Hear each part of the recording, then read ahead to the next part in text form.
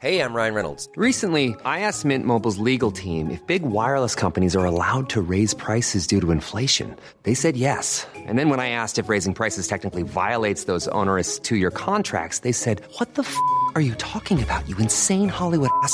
So to recap, we're cutting the price of Mint Unlimited from $30 a month to just $15 a month. Give it a try at mintmobile.com/switch. $45 up front for 3 months plus taxes and fees. Promo rate for new customers for limited time. Unlimited more than 40 gigabytes per month. Slows full terms at mintmobile.com. Stocks for Beginners. Weekend Watch List. Hi, and welcome back to this Stocks for Beginners Weekend Watch List, where we're going to take a deep dive into a company and have a look at why it should maybe be considered for your watch list, but without being a recommendation to buy. And I'd like to welcome Ethan Wydell, Senior Analyst at Ironhold Capital, who's going to be talking about Biogen Incorporated, and the code is BIIB. Over to you, Ethan. Why is it on your watch list? Well, it is on my watch list because by June, the FDA expects to approve or reject its blockbuster drug, aducanumab. And the reason why this is important is because pharmaceutical companies at large are able to secure their earnings by getting approval to market and sell drugs that they have developed.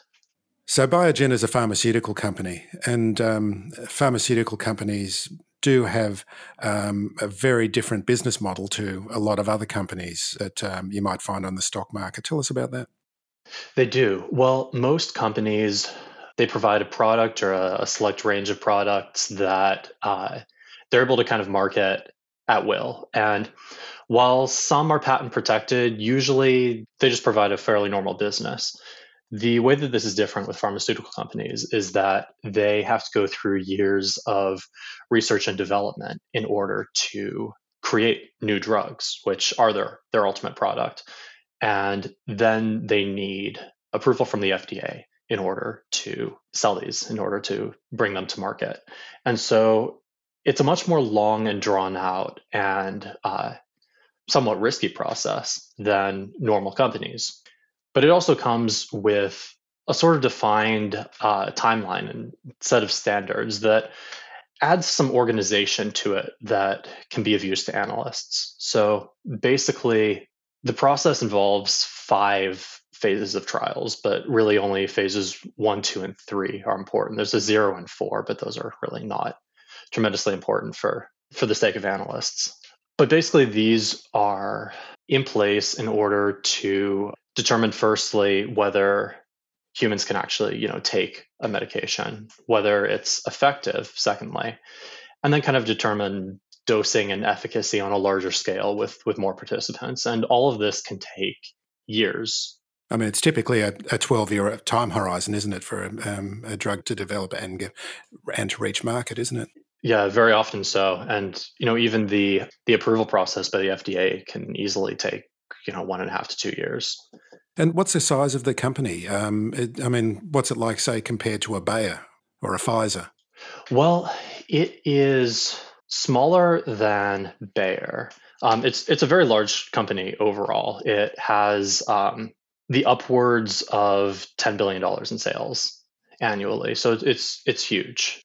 But they are somewhat smaller than some of the largest players in the industry because they focus very specifically on neurological treatments, on neuropharma. And this kind of gives them like a niche and an edge. It also, keeps them from over diversifying, but it's more concentrated that way. So they focus on that particular sector or those kind of treatments, and that gives them an advantage, a competitive advantage in that particular niche. Is that what you're saying?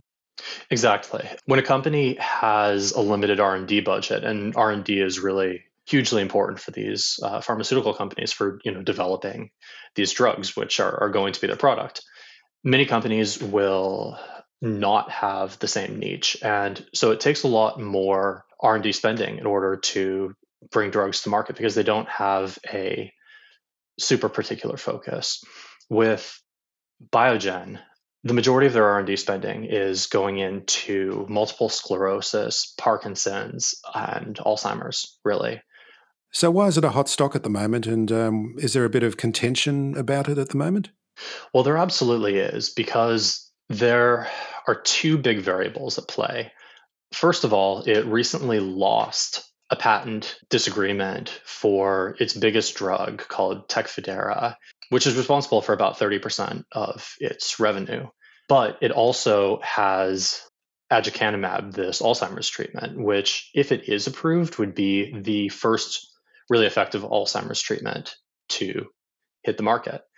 And it's interesting because in 2019, the company kind of gave up on the drug because it failed a futility test in its third phase. And they basically just discarded it. They cut their losses and moved forward. But then when they were reviewing data later, they determined that by having a larger dosage, they were actually able to find meaningful results, meaningful improvement to the path of Alzheimer's.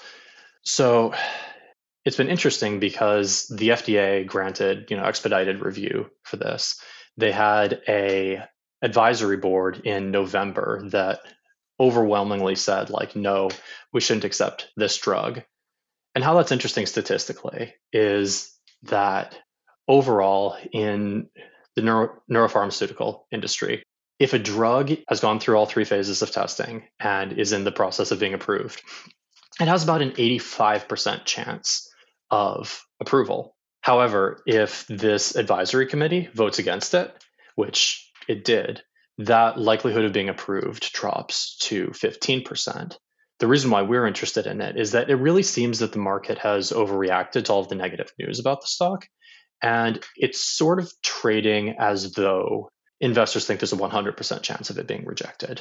It's about fair value given very, very negative assumptions about the company. So our thoughts are that it remains a great company regardless of whether it can pass this through. And while it has some, bumpy years ahead with that loss of its major drug, it still has a great niche and still has a great ability to produce more drugs in the future, we think. So the way you're looking at it, are you seeing that the valuation that you're putting on it is not all to do with this one particular drug? They've also got other good business to keep them ticking along? No, well, they have about 6 other drugs in their portfolio for one. This one that they lost is only one, and admittedly, it's their largest. But even with that under consideration, they're still going to receive some revenue from it, which is also something that the market doesn't seem to be taking into account. They kind of expect for the drug to just fall into nothing in the very near future, which we don't think is realistic. The way that we look at it is by looking at the earnings from all of their other drugs and looking at the expected earnings that Biogen would get from aducanumab if it was accepted, times the probability that it gets accepted, which we think is anywhere from 15% to maybe a coin flip, considering how contentious it is and considering that the need for an Alzheimer's drug is so dire. Really, to get FDA approval, the drug doesn't need to prove that it's perfect. It just needs to prove that it's better than any of the alternatives. And there are no alternatives. So, even reasonable efficacy, I think gives it a decent chance of approval. So what sort of timeline are we looking at the moment? Well, we'll know by June. Wow. And we're talking today on April the 28th of 2021. And what's the price been doing? What's the stock price been doing at this point? Well, I think it's hovering at about $275 a share. Currently, it is $267. And the price has really, really closely followed sort of the speculation about aducanumab. The FDA submitted a statement right before the advisory board back in November, where it basically said, we think this drug is great. We think that it has pretty reasonable efficacy and, we kind of support approval. And it's a little bit unprecedented for the FDA to say that with such positive regard and then have the approval board say so with such negative regard.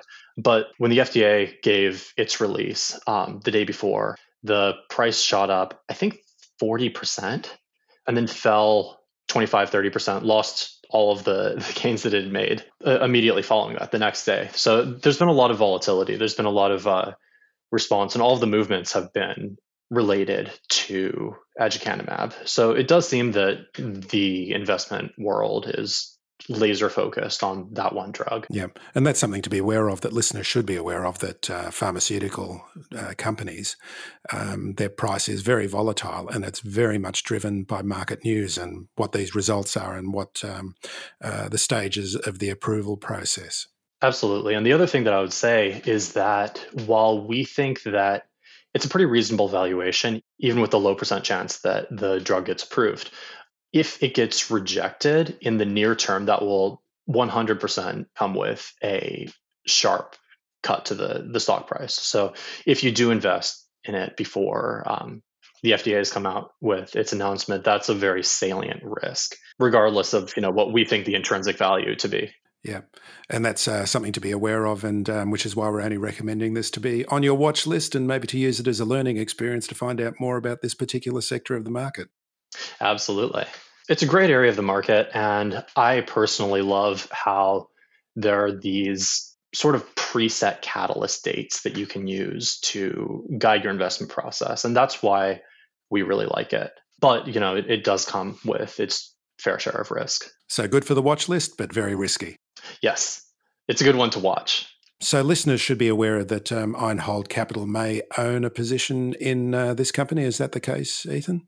Yes, it is. And we do intend to trade in and out of it in the future. Okay, Ethan, thank you very much for joining me today.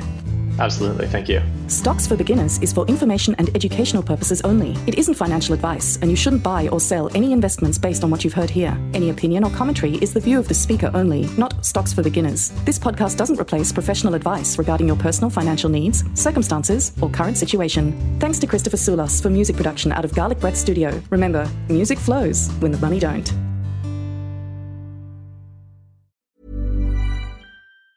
Ever catch yourself eating the same flavorless dinner 3 days in a row? Dreaming of something better? Well, HelloFresh is your guilt-free dream come true, baby. It's me, Keke Palmer. Let's wake up those taste buds with hot, juicy pecan-crusted chicken or garlic butter shrimp scampi.